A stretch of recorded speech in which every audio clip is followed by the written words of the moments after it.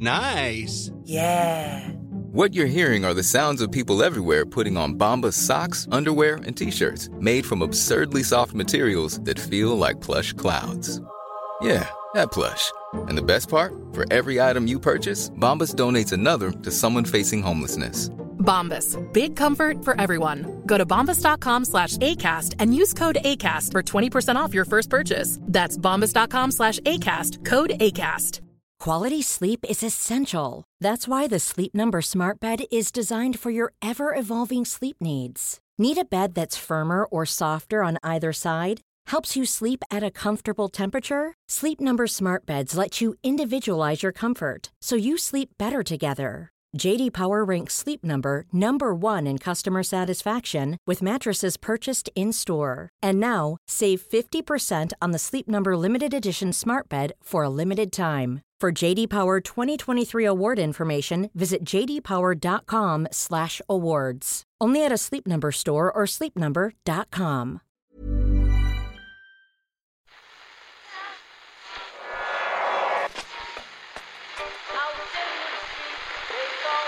What is that? That's the second time it's gone off. They never go home, those boys. That's... Yeah, they have asked for that, really. Well, you can laugh. That was the World Cup. I'm a little bit of an idealist, but having said that, I want to be like me. You don't know what you're talking about. When did you know that? I managed to stay alive for 6 years. I'm going to leave it there. I'd say it to your face, not say it to you now. Come down Swansfield and we'll see them, won't we? What you doing down here, you shawny man? The first thing to let you know straight off the top is that Ken Early is back from holidays. Hi, Ken. Hi, Owen, how are you? I'm good. Murph's here too. Hi, Murph. Hello there, Owen. Hello and welcome to the Second Captain's Football Podcast. Our World Service members missed you last weekend. Did they? Yep, they absolutely did, particularly when Manchester United put in a risible display in Europe. And you weren't around to comment on it.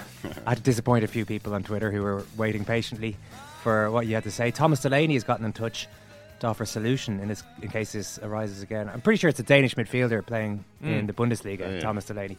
Subject K1000. Hi lads, I have a potential solution for Ken's inability to comment on Mourinho antics when on holidays. There exists so much commentary from Ken and Mourinho in articles, audio and even video that you could train a deep neural network similar to AlphaGo to produce comments on Mourinho whenever Ken is away. A kind of virtual Ken or robot Ken, the K1000. In fact, the more commentary Ken produces, the better the K1000 will be at reproducing him. This will allow Ken to take longer and more frequent holidays. I'm sure he'll be delighted and won't be at all concerned about being replaced in this way, says Thomas. Doesn't sound like the kind of thing that would prey in your mind, Ken, being slowly replaced by a robot. Quickly replaced by a robot, Owen. You're pretty sure the technology already exists? Well, it almost does. Like, you see those YouTube clips, which is like, Donald Trump sings Gangster's Paradise or whatever, Yeah. That's already... I mean, that's I suppose just super sophisticated cutting up and sticking together. But I think we're getting to the point where you can generate... Honestly, I think you just input the Manchester United result from the weekend, and within 3 minutes, the Ken 1000 will be able to do a pretty good impersonation of the real thing. Probably a good thing Ken wasn't here last week, or he may have been tempted into a prize fight with a former middleweight world champion. If someone called you and said, I'll give you $3 million to get into the ring with somebody, would you do it? No, we've had this conversation off air. I had this with Ken once. I said I wouldn't step into the ring with you or anyone of your standard for 10 million, to be honest. Ken was a good steak dinner, was his price, by the way. So there are different types of people. We might be able to make that happen now. That's Andy Lee we were talking to after his retirement last week. I think that the conversation I was alluding to was around the time of Mayweather-McGregor. Yeah. And we were debating how much it would take. How much monetary gain would we need to I may have understood you slightly there. A good steak dinner is what? With a bottle of wine, maybe you're talking 70 quid? Should throw in a second bottle of wine. Fair enough. But, if it was Mayweather, I mean, Andy's got devastating punching power. Mayweather, how hard could he pound on that little head of yours on with his little hands? I'm having a buzz floating around. Anyone want to not give me a shout? Pretty hard, unfortunately. Yeah. I would say, did you have a nice time? You were in Germany? I was in Austria and Germany. Austria and Germany. Not that there's too much of a difference between the two. Yeah, so it was very enjoyable, very nice, very cold. I mean, I see all this hype about the coming. Oh, you've brought the weather snow. with you over here, Ken. Yeah. Well, from the east. I'm the snow king after my my few days away, so not worried. I've been used to temperatures as low as -7 over the last little while. You were actually calling for a colder winter a number of weeks ago, so you wanted more snow. We had a discussion about this a few weeks back. Just and you're about to get your wish, so we'll see how that goes for you in the next few days. You know, seasons are nice. I suppose maybe if they don't last a whole season, if you just experience it for a few days, this is lovely, and then you can go away back to your home country and not have to deal with it anymore. Good to have you back, Ken. I'm looking forward to an extra football podcast during the week. As always, in the World Service, if you're not signed up for that yet, you can do it now on secondcaptains.com. Here's today's Report on Sport.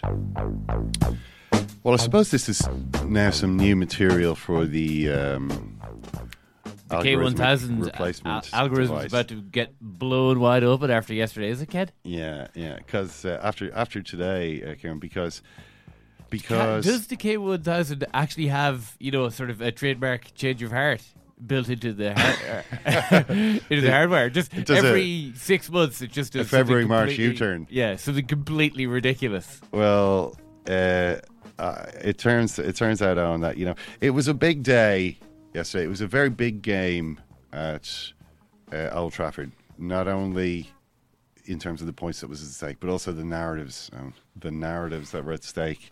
I mean, because it had been set up the previous day on Saturday, Liverpool beat West Ham 4-1, the most prolific front three in Europe, once again running riot. The Fab Three.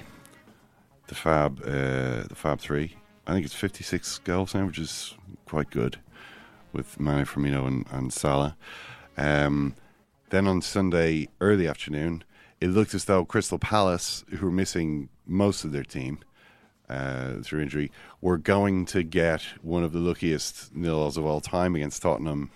You'd seen unbelievable miss by Harry Kane, probably even more stunning miss by Aurier. The one where he stood on the ball. Oh, I mean, Aurier, I felt sorry for Aurier because he's getting criticised a lot now, actually, because, he kept doing foul throws as well in the game. I think there was 3. I mean, that's too many. One is too many. You know what I mean? It's like, what are you doing? Well, football, yeah. I kind of feel like he sort of desperately wants to do well. I mean, when he missed that chance at the end, it was like he's obviously realised, oh my God, the ball's coming to me. I'm going to have a tap in. It's happening. And then just froze. He just had that sort of, oh no, and ended up making a mess of it. Moments later, Harry Kane scores the winner. Last minute winner by Harry Kane. So suddenly all the pressure is on both Antonio Conte and Jose Mourinho at Old Trafford. And I'm afraid, Owen, that today, if you read the Irish Times, you can see I proclaim in the Irish Times today, criticising Jose Mourinho was Antonio Conte's big mistake. Now, some top-class trolling there. I mean, I don't know if you're going to be able to find out the person responsible for this, but there's some subtle shade being thrown your way by your Irish Times colleagues. It's a mistake I myself have made a few times, more than one occasion, I suppose. But this time, I suppose I get to point the finger at Conte. You really did it this time, Conte, because once you do get into the point that I was making, was that once you get as serious as Conte did in some of the stuff that he was slinging at Mourinho, because it wasn't just like, I don't like this thing that Mourinho did, I don't like that thing that Mourinho did. It was, Mourinho is an incompetent clown. It was, Mourinho produces cinema. He's in the movie business. He's not in the football business. Now a coach needs to have football knowledge. It is not enough to do the cinema. Which is like, okay, now you've got to win. Now you have to win, because that's like really going straight to the heart of, I don't remember anyone else, any other colleague, another person doing the same job saying this guy doesn't actually have a clue. He's been pulling wool over your eyes for the last 15 years, but he doesn't know what he's doing, which is what Conte did. So in the circumstances, he could have done without losing the game. was all I was saying. Now, there appeared to be an outbreak of peace between them. You know, there was little laughter, exchanges of laughter, a handshake, and all that kind of stuff. Yeah, Mourinho did well there. He made it a little awkward for Conte by sidling up to him and making little jokes and smiling, and then putting it all on Conte to react in whatever way Conte chose to. Yeah, I think Conte chose to smile along. I think you've put it quite well there, Owen. He made it quite awkward for Conte. I still don't know if there's great affection between these. I can't imagine. You can't say this about Mourinho as a fellow manager and not earn his undying hatred. No, and Mourinho did come back with the match fixing stuff at the time as well. So. Oh, it was Mourinho. Mourinho actually provoked it. Oh, with that the was with the match match fixing stuff. You know, about the time then. But you know, it was in terms of the game, it was a much more open game than I thought it was going to be, which probably had to do with the fact that it was Chelsea that scored first in the game, and they were kind of unable to lock it down. It is interesting, though, isn't it? How much more criticism Mourinho does get than Conte, for instance, has got this season. I mean, even until quite recently, I would have been saying, you know, Conte is doing a good job in tough circumstances. But now I'm kind of thinking, has Conte sort of taken a wrecking ball to his own team? You know, to an extent. You know, we saw Morata. Now, I suppose, ironically enough, Conte thought the player he was going to be getting last summer was Lukaku, who was the key player in the team that, you know, the key player who made the difference in the game. For Manchester United, and United thought they were going to be signing Morata. And I guess after the match yesterday, I mean, remember we were talking about it at the beginning of the season. Oh, you know, who's better? They were both scoring a lot of goals. You know, as the months then wore on, I mean, Morata stopped scoring in September. He got a hat-trick against Stoke. Do you remember he scored this lovely hat-trick against Stoke, which was the subject of some really in-depth Thierry Henry analysis. Yeah. He ran one in from nearly the halfway line. Yeah. But Henry broke it down like and kind of went like zooming in, like, you know, the Life of Intex kind of scale to analyze every tiny little move, every little step that Morata took to get around the defender and to reposition his body and to stroke the ball. And the guy was just, I'm the king of the world. And that was like it. The next since September, I think it's 5 goals that he scored in 26 matches, 4 in the league. Like a disaster. Lukaku has also had a poor season. You know, and there's an argument. Oh, Lukaku scored. I mean, he scored quite a few goals, 20 odd goals. I can't remember the exact figure. Again, you know. Yeah, as was remarked on, this is the first time he scored against a side in the top 8. The first goal he scored against a side in the top 8 for Manchester United. And he has had that, you know, in a lot of their games, he's looked like, what am I supposed to be doing? I feel as though the position that he's playing hasn't suited his strengths, because I think he's a player who wants to be facing, preferably running towards goal, moving towards goal. And too much of the time he's been standing with his back to goal, kind of, laying the ball back to people and not really able to get into sort of positions where he can show the sort of things that he's good at. And he did manage to do this against Chelsea a couple of times. One of the reasons being that Christensen, who Conte... Now, here's an example of the difference between Conte and Mourinho. Christensen has been put in. Gary Cahill's been bombed out, just as David Luiz was before him. Evidently, they reached a point of no return with Conte. He's not prepared to put up with it anymore. With Luiz, I think it's mainly attitude. With Cahill, he's made a few clangers as regards his attitude. He's not as expressive a player as Luiz. I don't know how the relationship is with him and Conte, but the fact is he's being left out for a much more inexperienced, although in Conte's opinion, very classy defender. Christensen, he's like, this guy will be at Chelsea for years. This guy will be a Chelsea captain. He actually reminded me, he was so insistent in his defence of Christensen, who obviously he's being asked about because you're leaving out a senior player to put this guy in. He was so insistent in his defence that he actually reminded me of Villas-Boas at Chelsea defending David Luiz years ago, when Gary Neville said he was like a PlayStation, or he looked like a footballer being controlled by a 10-year-old on PlayStation. That's the way that David Luiz and Villas-Boas said David Luiz will be the best centre half in the world. Now, some would say that turned out not to be true. Not you, though. You would say it's true. Well, I don't know if he was ever... Sorry, hold on a second. There's just a lot going on this morning between Mourinho is a genius, David Luiz is by no means the world's best centre-half. It's just a lot for us to take in. Well, you're misquoting me there. There are some malfunctions in this prototype of the K1000 that we brought in today. Yeah. This is the K1000. I want the real Ken. You're misquoting. But, you know, so Christensen comes in, and Christensen then is sort of directly there when the goal happens, except Lukaku and he crashed heads together. Lukaku just kept going as though nothing had happened, and Christensen sank to the ground, clutching his head. Oh my God.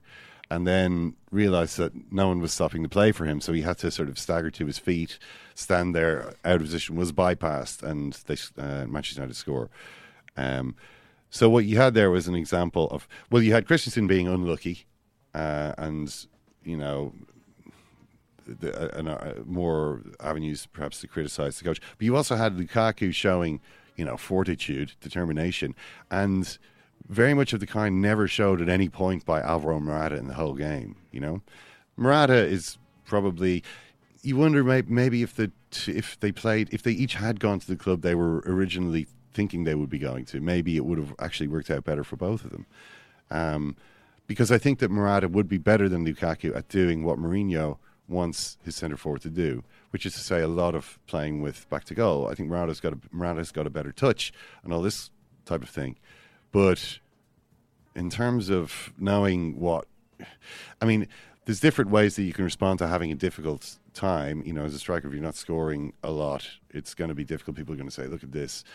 Lukaku particularly getting criticised for the clumsiness of his touches and the sort of awkwardness of his play. You know, a bit of a Caleb Folan, he's not that easy on the eye type of situation. But you have to keep going. You know, you have to, and Lukaku basically did this, and Morata hasn't. Now, to what extent are the managers responsible for that as well? I wonder. I mean, what Conte has done is effectively broken up his own team. Costa, not interested in working with you. I'm going to sign a player. Now he's got a centre forward who's kind of the opposite of Costa in a way. Like Costa, no one could question his sort of commitment to this. You know, in fact, he was too interested in these types of confrontations. You know, you could say that it distracted him from what he was supposed to be doing. But, you know, no one was questioning, has he just like balled out of that challenge? This is the kind of thing that Chelsea supporters are beginning to wonder about Alvaro Morata. And it may seem, isn't it typical? It's typical English football, you know, a striker arrives from Spain and doesn't appreciate being elbowed in the head and sort of looks around with a puzzled look on his face like, I can't believe this is happening to me. And he's the guy who gets criticised, you know, as opposed to the toxic culture, the macho culture, which allows, you know, defenders to slam into strikers with impunity. This is why English football, it will always be in the dark ages and so on. But the fact is, you have to you have to kind of show that you're up for it. What's inexplicable, though, is that both of them started the season so well. Morata came in and looked fine. It wasn't as though he wasn't getting bashed around in the first few games of the season, and yet he was scoring goals. But the confidence seems to have drained away since then. It has, and you wonder. This is. I think this does go back to Conte to an extent, because it's Conte's job to get these guys playing well. And instead, what Conte has been doing, it seems to me, over the last while, is pointing a finger at them and saying, "You should be playing well." I was like, well, we know that. You know, it's what Conte is always talking about is hard work. Hard work. We must work harder. We can find excuses. We can say we're tired. We can say we're injured. We can always find an excuse. But you don't win with excuses. You have to work. This is what Conte says. Work, work, work. We must work harder. You know, next week we work even harder. And the week after that we work harder than that. And it's like, okay, that's true. But how do you get them to do it? That's the difficult part of your job. It's not enough just simply to say, we have to work harder. It's like, how do you make people want to work harder? That's the difficult part. How do you motivate them? How do you sort of manipulate them, if for want of a better word, into actually wanting to do this, as opposed to looking around at each other doubtfully? No, I'm not really sure if I'm confident in this situation, or my teammates, you know. And that sort of doubt that you can see sort of beginning to spread through Chelsea, who I have to say started the game really well. I mean, Willian is an interesting case, because he's like currently at Ballon d'Or level, right? His performances have been ridiculous for the last 10 weeks, and yet it's been such a miserable period for Chelsea. He's like the reverse bellwether. Whenever Willian is playing well, Chelsea are in full. Didn't he have that great season under Mourinho as everyone else is falling apart? Yes. Strange. This was the other time when Willian was at, Messi level for 3 months, was that insane period when Chelsea lost 9 matches and Mourinho ended up getting sacked. He just is cursed that all of his very best form happens when things are just all on fire all around him. But I mean, it can't actually. It's not even just unlucky. I mean, there's obviously something going on in Willian's head that, thrives on chaos. I've got to save. Maybe he's just an exaggerated sense of responsibility. I don't know what it is. I mean, it just seems unlucky to me that, the goal that he scored was so good. It's like he did everything. He headed the ball away. He got it and dribbled past players and played a brilliant pass. He then burst through the middle. McTominay was marking Eden Hazard throughout the match, and McTominay was kind of marking Willian on that move. And what happened was that he effectively forgot about Willian. Willian ran behind him and scored when Hazard passed the ball through. But I kind of felt with McTominay, he's like, "There's Hazard. My job is to mark him," and made the wrong decision because he was following instructions rather than thinking for himself in that moment, as a more experienced player might do. So it was kind of he was following orders too closely. I think that's how he let Willian go. But Willian done the whole thing from one end of the field to the other, and then to score past David De Gea with a shot that's under his arm. Not a lot of people can do. He usually saves that, so you have to hit that ball pretty well. So great, but obviously things then fell apart for Chelsea. And, at the end of it, Conte is, again talking about wanting to work, wanting to be ready to fight. And it's like, well, you got to find some way of telling that to your players. It's like, say you had some player who was like a real athlete, and, real quick and all that kind of stuff, but also like to go out drinking all the time, love booze. And how do you get this player to not do this? Because clearly if he keeps doing it, then things might be fine for now, but after a couple of years he's going to be a bloated wreck, having it's all over for him much sooner than it should have been. I mean, you can sit him down and you can say, look, I've actually got some printouts from the sports science department. Here's the effect of alcohol on your system. It's actually a really powerful poison that you're pouring into your body. It ruins your health in lots of ways that you don't even feel is happening. But as a top athlete, this is the worst thing that you could do. You know what it's a bit like? It's a bit like that nice car that you've got outside. It's a bit like putting sugar in the engine instead of petrol. That's something that I remember swimming coaches saying. Now, everybody, the guy already knows that.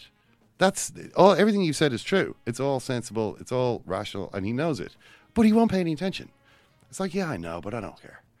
The secret is, how do you get that guy to not do it? How do you Kevin get him Keegan to had want it. to do Kevin it? Keegan did it with Richard Dunn, didn't he? Oh, Richard Dunn wasn't living the right lifestyle, as they say, and Keegan wrapped a load of bags of sugar around him or something like this. So the physically put some extra bags weight. of sugar, 8 kilos of sugar to simulate the extra weight that he felt Richard Dunn was hauling around. Yeah, and kind of demeaning for a professional footballer, but I think it maybe home a little bit. That would work. But I feel as though that's the tough part for a manager. You have to actually find a clever way to make the player want to do the thing that you want him to do, rather than simply telling him, this is what you have to do. You have to work harder. You have to not drink. This is football. It's suffering. It's struggle. This is the nature of it. And it was for Conte when he was a player. That was his. He wasn't like a great player. He was like I don't want to say Gary Neville, but a kind of a hard-working, not extravagantly talented player who gave it everything. And he can't understand why other people aren't all like that.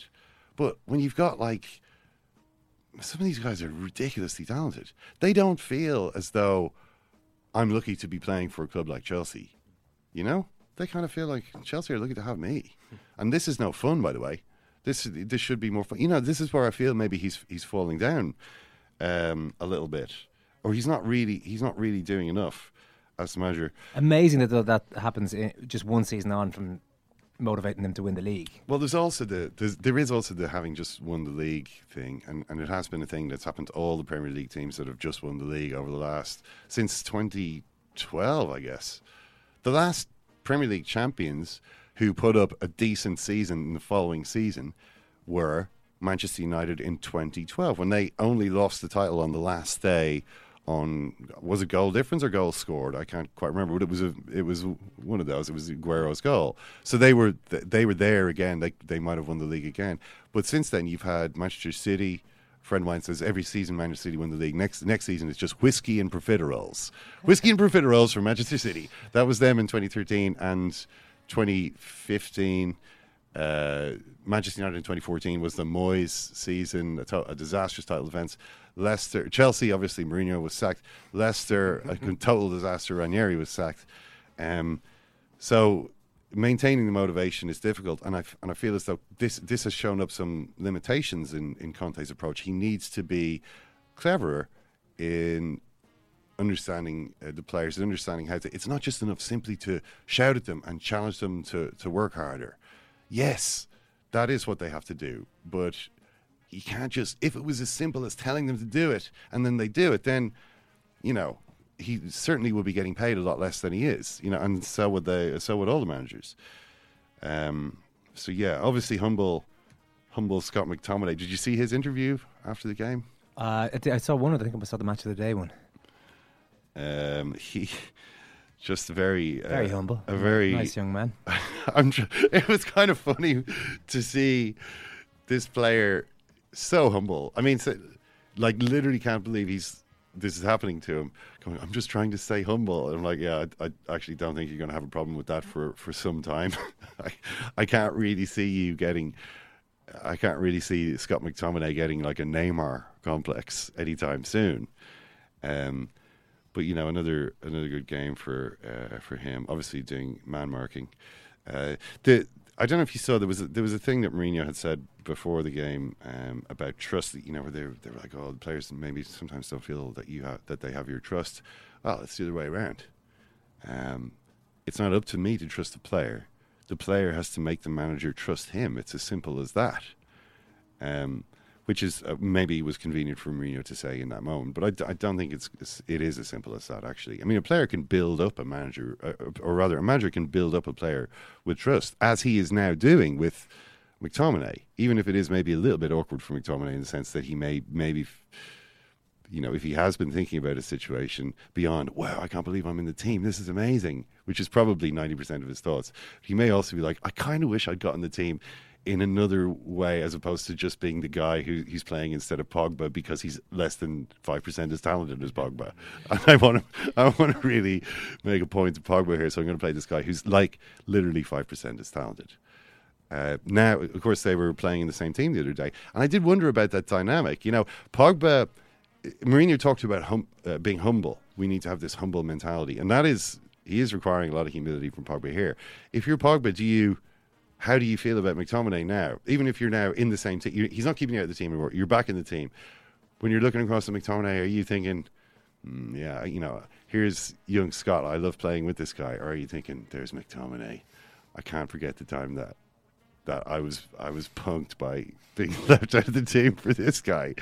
I mean, some players wouldn't be able to handle that, so we'll see how it goes with Pogba. Oh, what about the Carabao Cup? We haven't mentioned the Carabao Cup. It's almost as though, Arsene Wenger said,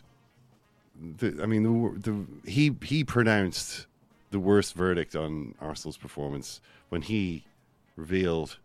I asked was it the fourth official or the linesman why they haven't played the correct amount of injury time. He said, "Why did you want more time?" The fourth official did that to Arsene Wenger. They blew it up early because it was like, what's the point? We all know, we've all seen what's happened here, and that was how bad it was, and it was just so. It was like there was no game. There was nothing. City didn't even have to play well. It was so easy for them. it was really embarrassing for Arsenal. I mean, it was worse, way worse than if they'd got knocked out. I mean, way before this. You know, it's just to be. The interesting thing though is they're playing again on Thursday. I would not be surprised. I wouldn't be surprised. Fernandinho is going to be injured for the game, I think, because he had to come off and seemed to have done a hamstring, and they're playing again. And I honestly wouldn't be surprised if you just saw this schizophrenic Arsenal. It's so random, you know. It's like, where Ozil? How can you play this badly? But you know that Ozil is a much better player than that. And maybe on Thursday he turns up and plays really well. It did strike me when they were shipping the abuse from Gary Neville in particular during the game, that exactly what you said there. Whatever about the merits of winning these cups, and you know, there isn't necessarily a huge amount. Certainly for Arsenal, I mean, they need to do more than win cups these days. But there's definitely a serious. They'd be a lot better off getting knocked out in the first round of the Carabao Cup than getting, because they're just not in the limelight. Then you're not playing this match, and this doesn't say much for the club or the team, because you should be confident going into a final against anybody, but they're not, and there's always a danger they'll get exposed. They did against Man City, and then that all just feeds into the negativity and makes the atmosphere around the place a lot more toxic than if they were just playing a Premier League game at the weekend. It's finished. I mean, did you see the Sunday Times? Ian Wright. Ian Wright was in the Sunday Times saying, and I just thought this was amazing. I mean, it's kind of an interesting situation Arsenal are in, because every kind of big club has got like a little revolving cast of former players who are in the media and are often on their matches because you want to get an Arsenal voice to talk about the Arsenal game. And it's the same with every club. And frequently the managers have problems with the past, you know, the legends, because, you know, they're like, oh, they're just always knocking the club or whatever. Nearly every manager of a big club has at some point moaned about this. But Arsenal are in a weird situation where all of the legends actually played for Wenger. You know what I mean? It's the same manager. And and also the odd thing is that all the legends had amazing times, had the best time of their career under Wenger. So it's like, it's not like, say, Ray Houghton saying, oh, this Gerard Houllier, not sure about this guy. You know what I mean? Or David May talking about Louis van Gaal being boring, you know, or Scholesy. You know, it's not, they don't owe him anything. But all these guys, all these Arsenal players kind of, Arsene Wenger is like the best coach of their career, or the, you know, the coach. They wouldn't be getting paid by the time. media company that are paying them to say this without Arsene Wenger, the success they had under Arsene Wenger. Yeah. And so it's a weird situation. So even Ian Wright obviously was a major player at Arsenal before Wenger came, but you know, also won the league with Wenger as well. Wright won the league with Arsenal in 91, I think. Yeah, that was his first season there, and then again in 90, because he was at Palace in 1990. And then again in 98. So I think he did. But Wright said it's like watching Muhammad Ali against Larry Holmes, or Brazil's Ronaldo when he got fat. This is like what watching Arsene Wenger is like now. Watching like the shambling, the Muhammad Ali in the throes of a neurodegenerative condition. Or Ronaldo, like, you know, so-called, but not by us, fat Ronaldo. That's, I mean, unbelievably harsh. In the same piece, he says, he was talking to Arsene Wenger during the 2014 World Cup. He's a fascinating man to talk to. He says he accepts whatever criticism I make comes from a place of love. Well, that's very magnanimous. This is pretty scathing stuff from a place of love. It's like even these guys don't feel like they owe anything anymore. Thierry Henry, I don't know if you saw him talking about it.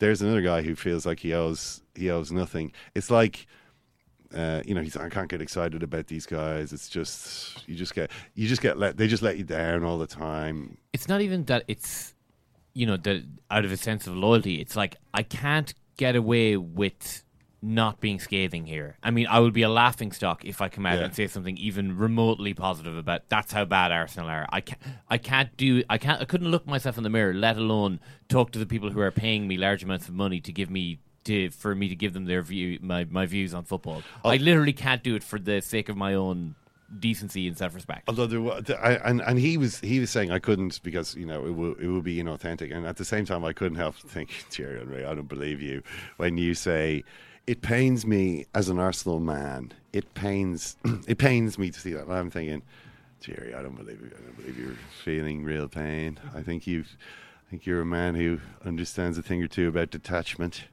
You know, I think you're able to look at this cold-bloodedly. I do wonder, you know, what I mean. I feel that we're definitely in the last few months of figuring. I don't think he will be the manager next season. The question is, who do they go for?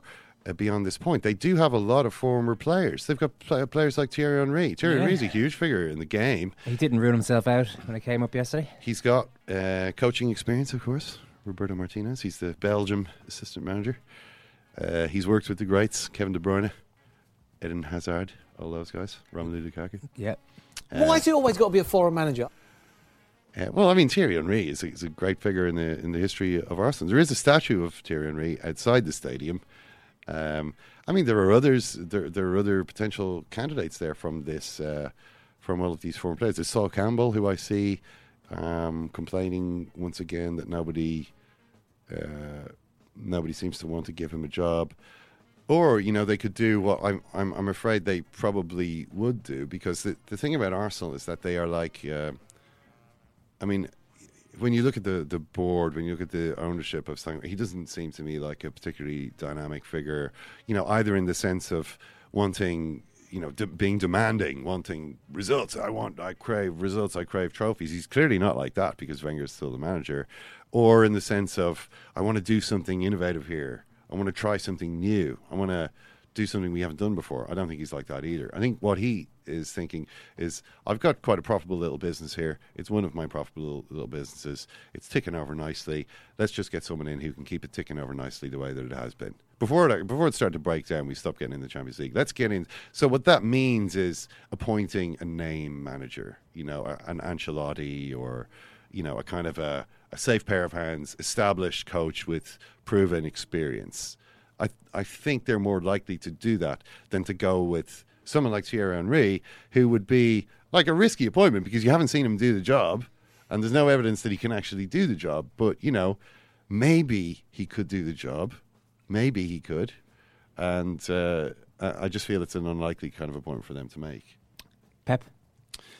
Well, Pep, we just hear a little bit from Pep here, because we're going to talk to we're talking to John Brewin and Jonathan Wilson. We'll ask them what they make of this. But it was like the big thing with Pep yesterday. This is his first trophy in English football. That's great. Everybody delighted. Easy victory, but he was wearing his yellow ribbon. His yellow ribbon for this is for the jailed leaders in Catalonia, and.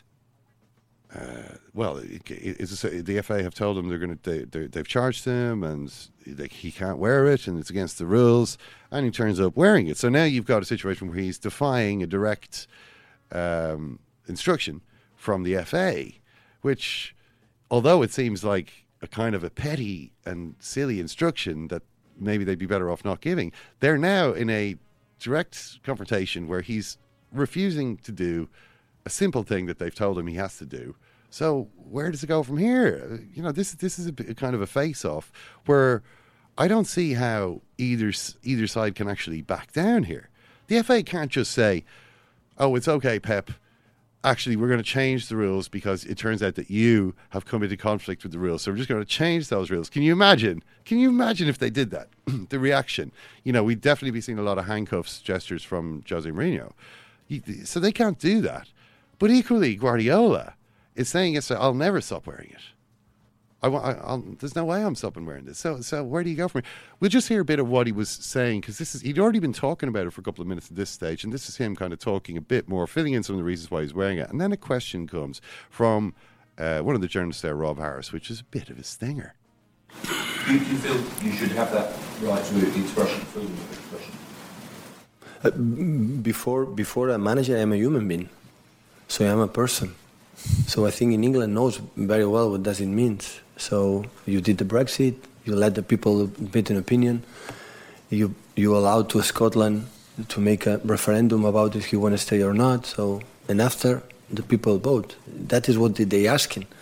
And they are in prevention jail right now. So go out and after maybe be judged, okay, but there are more than 145 days, you know, everybody's innocent until, you know, the judge prove you are guilty, and they are not be judged. They are there. So first try to be out with the families.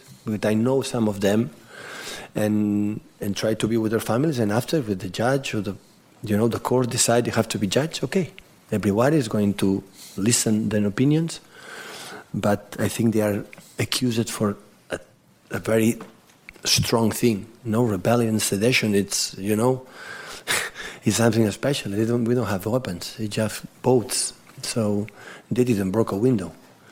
So neither. So that's why I appreciate for Manchester City fans the support but the same way I said your colleague. So I will accept for FA decide about my behavior. But my behavior is not too respectful for anyone. It's just to to be part of something, the humanity. You talked a lot about politics today and about political freedom, and you've talked a lot about Sheikh Mansour. Sheikh Mansour is a leader in the United Arab Emirates, which is criticised for not respecting freedoms and the right to protest. How do you reconcile that? Yeah, every country decide the way he want to live for themselves, and if he decide to live in that self, it's what it is. I am in a country where the democracy is installed since years ago, and try to protect that situation. So, difficult one there for Guardiola. On the one hand, I'm not sure how he's supposed to answer it, but what he said doesn't really make. Every country it's just the way it goes. Every country is run the way it's supposed to be run. Is it really? Is Syria run in a correct and decent manner, for example? No, I don't know. I mean, certainly in the UAE, the state of which Abu Dhabi is a part, there hasn't been, let's say, a referendum on form of government there in a while. Maybe if they did, they would say we want this absolute monarchy to continue. Who knows? That could well be the case. But there is a sort of an awkward gap there. Well, the question is, I think what we'll get into a bit with Jonathan and John is whether, it is a kind of a formula for almost shutting down all kind of political statements in a way. It's like, well, you can't say that if you're not also saying this. Well, actually you can. I mean, not every, Guardiola is here talking about something that he's essentially involved in, but on the other hand, given that he has been the one to kind of put his head above the parapet, I mean, that metaphor is literally where the bullets are flying. He is the one who's who's put himself in the position where people can now start to ask him about these things. I mean, maybe the answer is, like, I haven't reconciled them. I don't reconcile all my positions. I mean, do you? Or do you live in a completely internally consistent life? Because if you do, you should maybe write a book about that. It would be a really interesting state of mind to explore. Let's wrap today's report on sport, please. Good luck for everyone, and here it goes. Yemen. Denmark, Republic of Ireland. When we look down at the Irish squad, it's not that many names that ring a bell. We have the slight upper hand in these two games. But I'll tell you something, he went down in my estimation when he said that. We have the slight upper hand in these two games. I've never heard so much rubbish in my life. Why do we have to listen to that garbage? We have not resorted to that. It's always tough to play any British team. Can I appeal to the British government to please leave our country? It's always tough to play any British team. A lot of things have been said over the last few days. Some of it slanderous. I mean, I actually was abused by a Dane as well the night before. Go on, Ken. Is there a Wi-Fi? Actually, we're just on the 3G. Before we could finish explaining we weren't actually on the Wi-Fi, he goes, Wi-Fi wankers! You're all Wi-Fi wankers! I think there's a certain amount of dead horse flogging when it comes to analysing miserable Arsenal defeats. But Gary Neville certainly was able to muster up some venom and some passion during the game yesterday. So we'll see if Jonathan Wilson and John Brewin can do the same. Jonathan, what do you reckon? Was there anything outstandingly bad about this performance? Not outstandingly bad. I don't think it's something we hadn't seen before. I think what would make it particularly frustrating, and I think this was sort of a tenor of what Wenger said afterwards, was that Arsenal actually were okay. You know, they were holding City, they were frustrating City.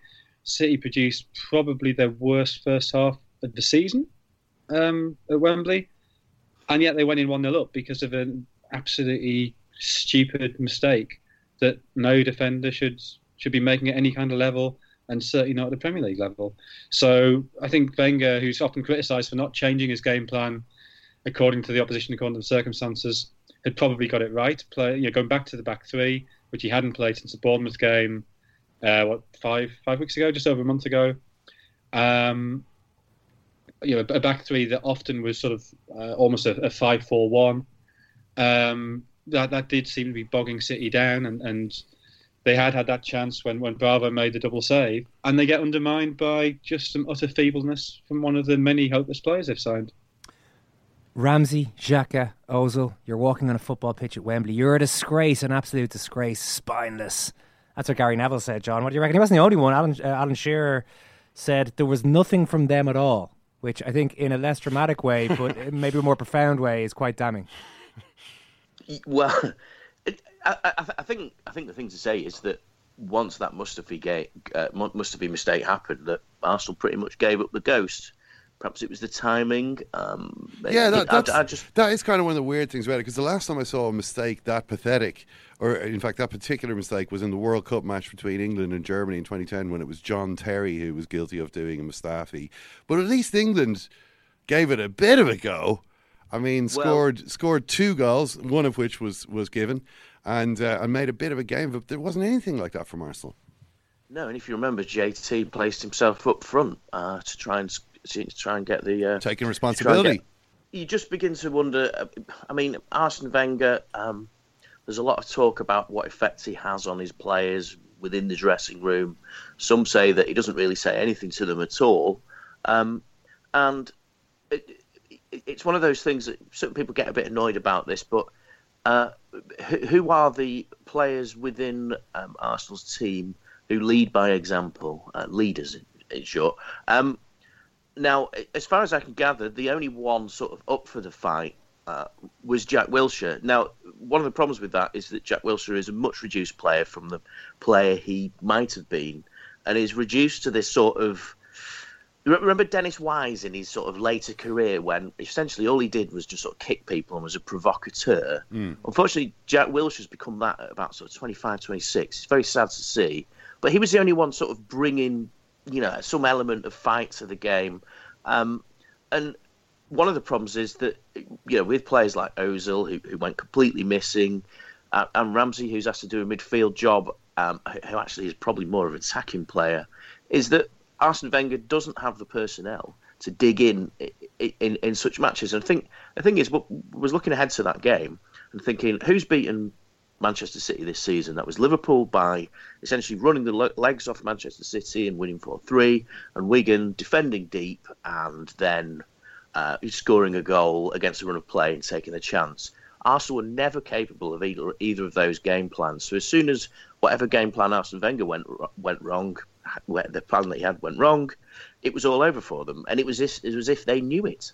Yeah, I mean, it was kind of such a predictable game and unfolded in such an expected pattern that it's difficult to think of other things to say, unless you're just to think of new insults to sort of heap upon Arsenal. So one of the things that did actually happen, which maybe does have potential to get interesting, Jonathan, is what happened with Pep Guardiola's ribbon. I mean, this is something which has got nothing to do with the game really, but he had been told by the FA, we're charging you, stop wearing the ribbon. It's a political statement, and we don't allow this. He turns up obviously wearing the ribbon. This is the Catalan ribbon. Yeah, so it's the yellow ribbon for the 2 imprisoned Catalan leaders. Now afterwards, the subject obviously came up in the press conference. Guardiola talked about, I'm a human being. This is for humanity. There are 4 guys in prison, other guys who will be in jail. They don't have weapons. It's just votes in the ballot. That's why I'm a human person. Everyone's innocent to the judge proves guilty. He basically talked about, I suppose, habeas corpus and democracy and all these sort of principles. Whereupon one of the journalists promptly said, "Well, how do you square all that with working for Abu Dhabi?" Whereas we all know the human rights record, there's quite a few problems there. So how do you square those two things? To which Pep replied, "Every country decides the way they want to live, and if they decide that, it's up to them." What do you think, Jonathan? I mean, this is, as we said, obviously it's relevant to the game, but this does have the potential, I think, to get quite tricky for Guardiola. Yeah, it does. And I think part of the problem is he sort of turned the spotlight on his own hypocrisy. That I think most people, I don't know what other people think, but what I think is that a blanket ban on political symbols on shirts probably makes sense. On what managers wear and what coaches wear on the touchline, I'm not really sure why we have that. We clearly don't have it with poppies, which are a political symbol, although the FA tries to pretend they aren't. What's the difference, Jonathan? Why is it different for managers and players? Because, I don't know, there's something sacred about the shirt, and the shirt is something the club gives you. It's representative of the club. And so I think it's much less of a personal choice. And I think what I object to with poppies on shirts is that I'm sure the vast majority of players don't think about it at all. But they're sort of being corralled into wearing that without really having agency over whether they get to wear it. And then it becomes a huge issue when something like James McClean, who I think has every right not to wear it, says he doesn't want to wear it. And I don't think that's fair on people like James McClean, who I think have every right to choose whether or not they wear that symbol. So I think because it's on a shirt, it becomes sort of, you have to opt out rather than opting in. I think on the bench, it's much easier to opt in. If you're wearing a jacket, you can pin it on a jacket, and that's your choice. So I think that's where the difference is. I don't really understand why. UEFA's rule on this is you are allowed on the bench to wear whatever you want, providing it's not overtly offensive. So I mean, I think we'd all have a problem with somebody wearing a swastika, for instance. But I don't see why we need to manage that until it becomes an issue with something that's explicitly offensive. So I don't have a problem with him wearing the yellow ribbon. I'm not going to pretend I understand the ins and outs of Catalan politics enough to know whether I agree with that cause. But as soon as he starts talking about universal human rights and the universal right to a fair trial and people jailed without trial, then of course the question comes back: what about you backing Qatar for the World Cup? What about you taking money to be an ambassador for Qatar? You are overtly an ambassador for a regime which does not have habeas corpus, and equally you are taking your salary from Abu Dhabi. And again, I don't want to be too precious about that, because in a globalised world, we're all slightly hypocritical about this. We all shop in big chain supermarkets who have links and investments that perhaps if we investigated them more closely, we wouldn't agree with. But when you start talking in those terms, then you have created that debate, you've created that discussion.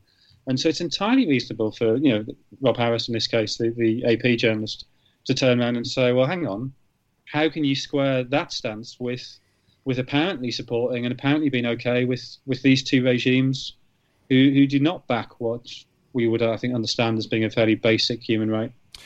Is it, John, do you agree that there's an element of hypocrisy there? I mean, Guardiola is probably the world's top Catalan at the moment. He's making the stand on an issue that he cares about and that he knows about and feels that he has to say something about. Does he therefore, do you think that it is hypocritical for him to make that stand and not make other stands on unrelated issues which may seem to, be concerned some of the same principles, from different starting points? I think, if you're going to play the freedom fighter, then you would expect some kind of solidarity with the freedom movements. And in saying what he did, the reply to Rob's question there was very wishy-washy. It was almost as if he hadn't really considered the issues at hand. and only really knows about one particular freedom fight, that which relates to what he would call the country that he comes from. I think if we go beyond Guardiola's own beliefs, I think this is problematic for Manchester City. Manchester City run a very professional PR operation and often very helpful, very good, and but they've had problems, not least with the club's FFP, financial fair play problems. Recently, some of the deals they've done, Girona recently, I got myself involved a little bit with that a few months ago, where there were a few questions raised over in Spain about that. The one issue that they can't shut down through their highly professional PR operation is this issue of Abu Dhabi and the human rights problems, or perhaps even abuses that we know about over there. And Pep Guardiola stepping out into the arena and talking about another political issue is only going to open them up to those questions. And I don't really know how Manchester City deal with that, because one of the reasons for Abu Dhabi buying into Manchester City, it is said, is to publicise the state of Abu Dhabi, further the cause of that nation, and this is problematic for them. I think there really could be problems along the way. I'd expect to see quite a lot of coverage of it. And actually, if you speak to fans of other clubs, they will often ask you, why do reporters not ask enough or report enough on what's going on with Manchester City's owners? And this could be possibly a bit of a watershed moment on that. Yeah, it is. It's exactly the sort of thing you can imagine the Man City owners wouldn't want, and this is a problem which I'm sure they wish hadn't arisen. But it is difficult to see what the way out of this situation is, Jonathan, because there's no way Pep Guardiola is going to stop wearing that ribbon. Like, they will have to physically tear it off. He can't. He literally can't stop wearing it. You know, if this guy's in jail that he's supposed to be supporting, he can't take off the ribbon and sell out the cause just because the FA say, actually, our rules, if you check down through the sub-clauses, there's a thing in here which says you can't do what you're doing. When, clearly he can, he has been and can keep doing it. So, how do you think this is going to play out? I honestly don't know, and I think that's fascinating. That I presume he gets fined, and then he gets fined a bit more, and then he gets fined a bit more. But if they ban him from the touchline, that's a significance. Yeah, and then maybe he gets banned from a stadium. I don't know. Is he allowed to wear it in the stadium but not on the touchline? I think this is the problem with the FA's law. That I don't think they've ever sort of considered the fact that they might come up against somebody quite as stubborn and quite as convinced of the rightness of the cause. Someone who actually believed in the political statement they were making, as opposed to just wearing it because it was Poppy Day or Laces Day or whatever. Or maybe the FA bungs the Spanish government to get these people out of jail.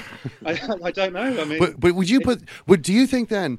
Do you see it as okay? This is an example of why the FA shouldn't legislate. Shouldn't have silly rules in areas such as this where they could have problems, or is this ultimately a problem of Guardiola's making that he's doing this and it's a hypocritical thing for him to do? No, it's the FA's problem. I mean, just to be absolutely clear, I don't have a problem with Guardiola wearing the yellow ribbon. I don't think wearing the yellow ribbon is itself hypocritical. It was the terms in which he couched that when explaining it, that he was talking about universal human rights. Well, if he was talking specifically about the Catalan issue, then I think it's less hypocritical. It's still slightly hypocritical, but I think in bounds that we sort of all deal in. As soon as he makes that a universal point, which is what he did, then he opens himself up to the allegation of hypocrisy. So I think he has every right to wear the yellow ribbon. I think he will keep wearing it. I think he should keep wearing it. And I think the FA really has no place legislating on that. And I think the FA... And the problem that the FA have is that I don't think there's any kind of public support for their stance. If he was wearing something that we all had a sense was offensive, like a swastika or some kind of BNP logo or something like that, then there'd be sort of general media and fan support, public support for the FA stance. But here it's going to look, the FA, the people are going to end up looking ridiculous. And the FA are going to end up looking, I mean, I'm sure they don't, but they're going to end up looking as though they support detention without trial. Jonathan, a couple of words on the big Premier League game of the weekend, and that was Manchester United's performance, particularly the performance. I know there's been a lot of gnashing of teeth about the Pogba-Mourinho relationship and trying to get the best out of him, but equally as important to Manchester United, I guess, is getting the best out of Lukaku, because if he can play like he played yesterday more regularly, the onus on Pogba and the rest of the players is lessened somewhat, because he can carry that team nearly. Yeah, he was superb yesterday, particularly in the second half, and that was a sort of performance I have to say I had not thought he was capable of. So something has happened. I don't know if Jose's found the switch that turns him on. If he has, great. Then he can go on. He can score another 15 goals on what remains of the season. Were you really that surprised? I mean, I'd seen him do that kind of thing for Everton many times. I mean, the crossing is something that he showed previously for Manchester United, but also for Everton. He, if you ever watched him playing there, he did that a good bit. He obviously scored tons of goals for them. And the big run at the end, I mean, maybe the most thrilling moment of the match, that was something he used to do for Everton quite a lot. What we were seeing was kind of, this is the player that they thought they were signing, rather than, wow, I've never seen this type of stuff from Lukaku before, surely. I'm not sure. I have seen it against a really top side for me. Maybe the answer is that Chelsea aren't actually a top side anymore. I suppose it's the FA Cup game when he played really well for Everton, which was also against Chelsea, wasn't it? That he produced a similar performance to that. But I don't think he's consistently, or even inconsistently, produced that kind of performance against big teams. And he's always struck me as a player who, when his confidence goes, in a bit in the same way that bad Wayne Rooney, you could never quite conceive how he could ever be a great player. It's similar with Lukaku. When his confidence went, it really, really went. And I sort of, I don't know, maybe I'd sort of settled into the mindset of thinking, his confidence is low, it's not going to come back now. But maybe those 2 goals against Huddersfield have restored his confidence. And I guess Chelsea maybe played in United's hands to an extent. Maybe playing Drinkwater in midfield meant there wasn't quite the dynamism there that would have been able to stop those runs. But I don't think he's played as well as that in a big Premier League game before. I certainly don't remember it. At the same time, though, John, this was the first time that players like Drinkwater, like Eden Hazard, like Alvaro Morata had come up against the team, including Scott McTominay.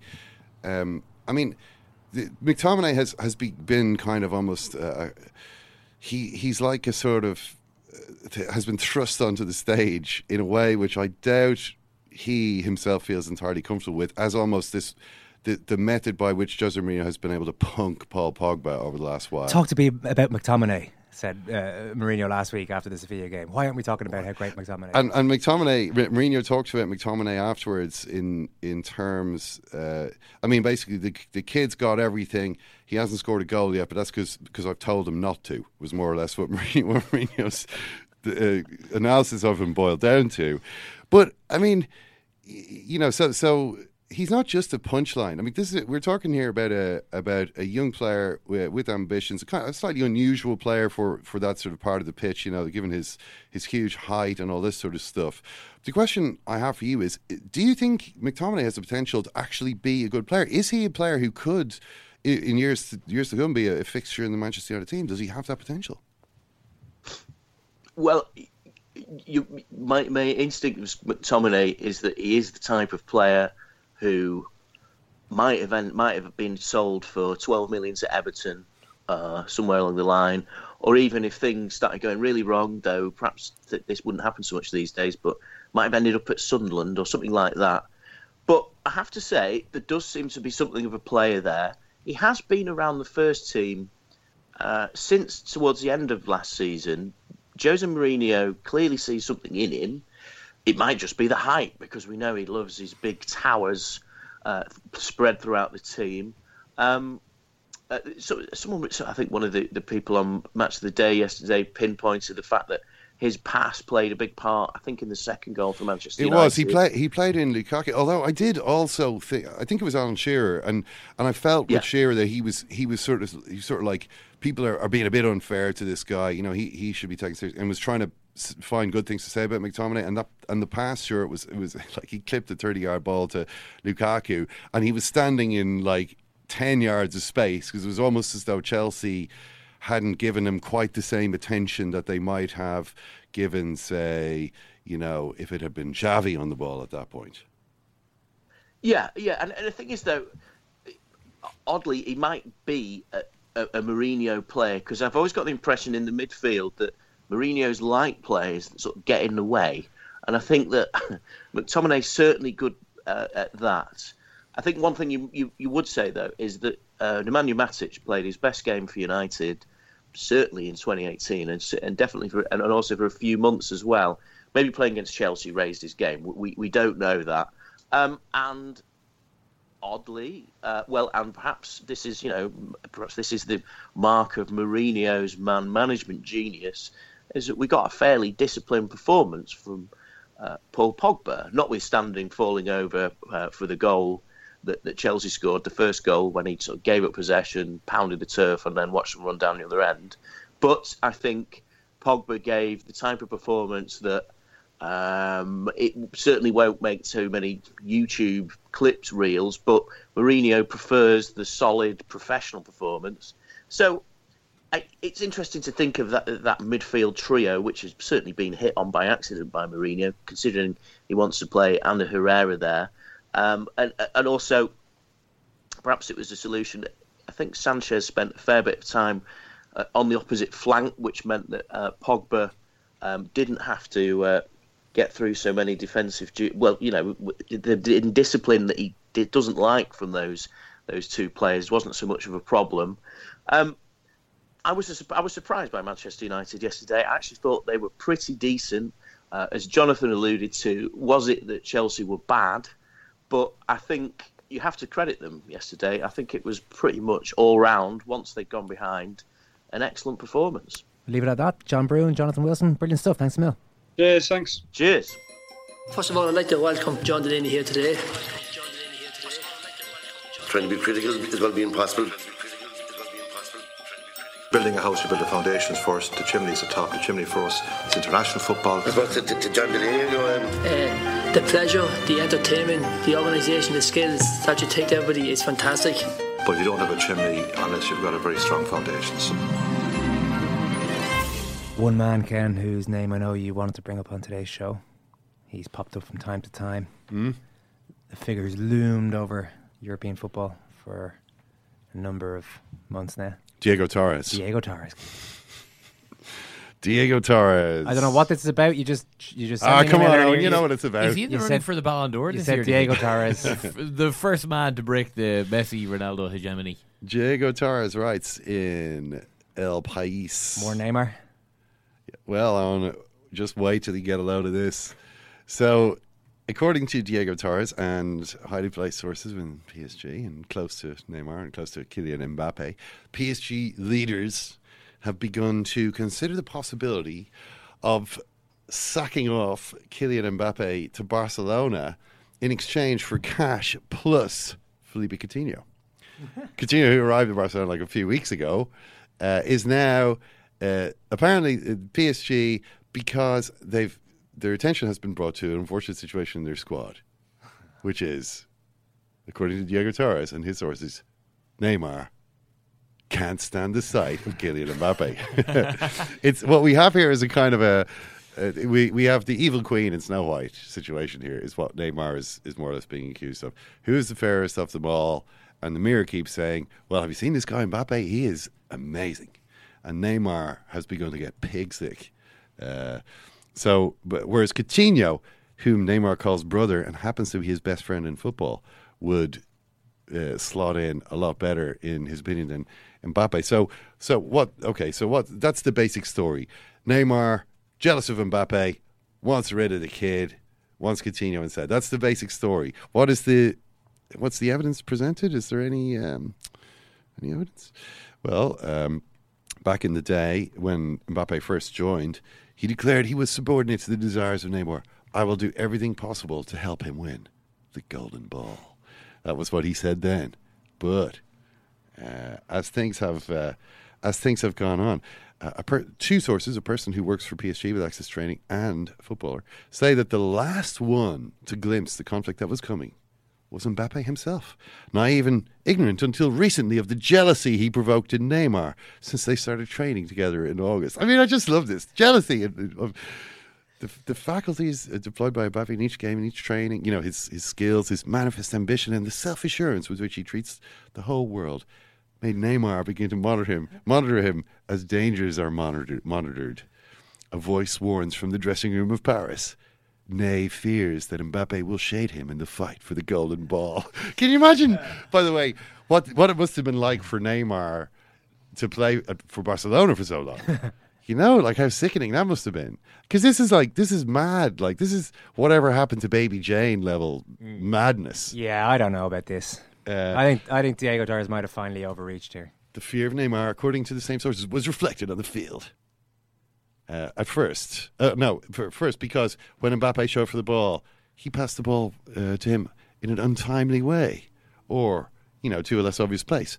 When Neymar is an expert at precision passing, then since the 8-0 against Dijon on January 17th, he stopped passing him the ball. Well, that's not great. So in the family circle of Mbappe, they confirmed it on the day of the visit to Toulouse on February 10th.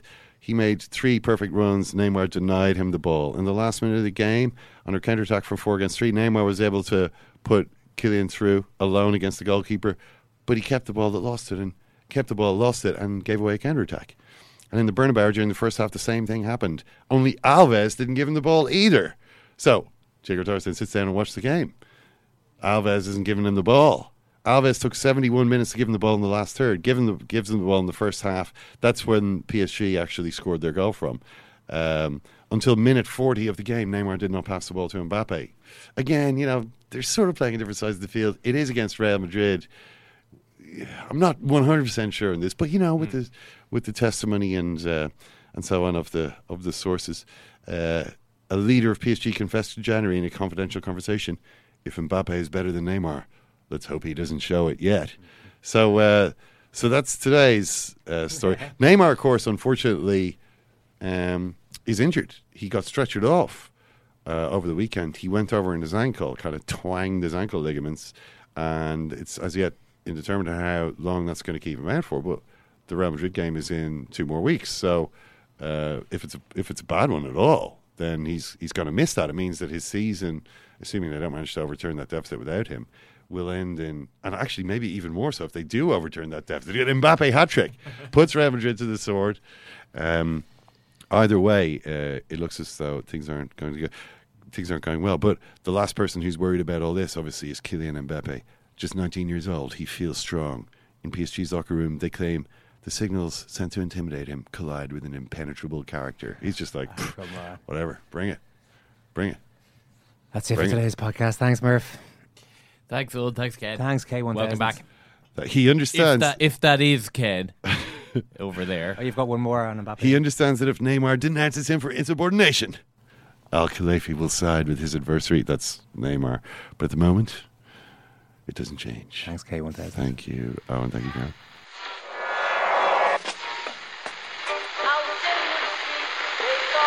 Which phone is that? That's the second time it's gone off. They never go home, those boys. Mom deserves the best, and there's no better place to shop for Mother's Day than Whole Foods Market. They're your destination for unbeatable savings, from premium gifts to show-stopping flowers and irresistible desserts. Start by saving 33% with Prime on all body care and candles. Then get a 15-stem bunch of tulips for just $9.99 each with Prime. Round out Mom's menu with festive rosé, irresistible berry chantilly cake, and more special treats. Come celebrate Mother's Day at Whole Foods Market.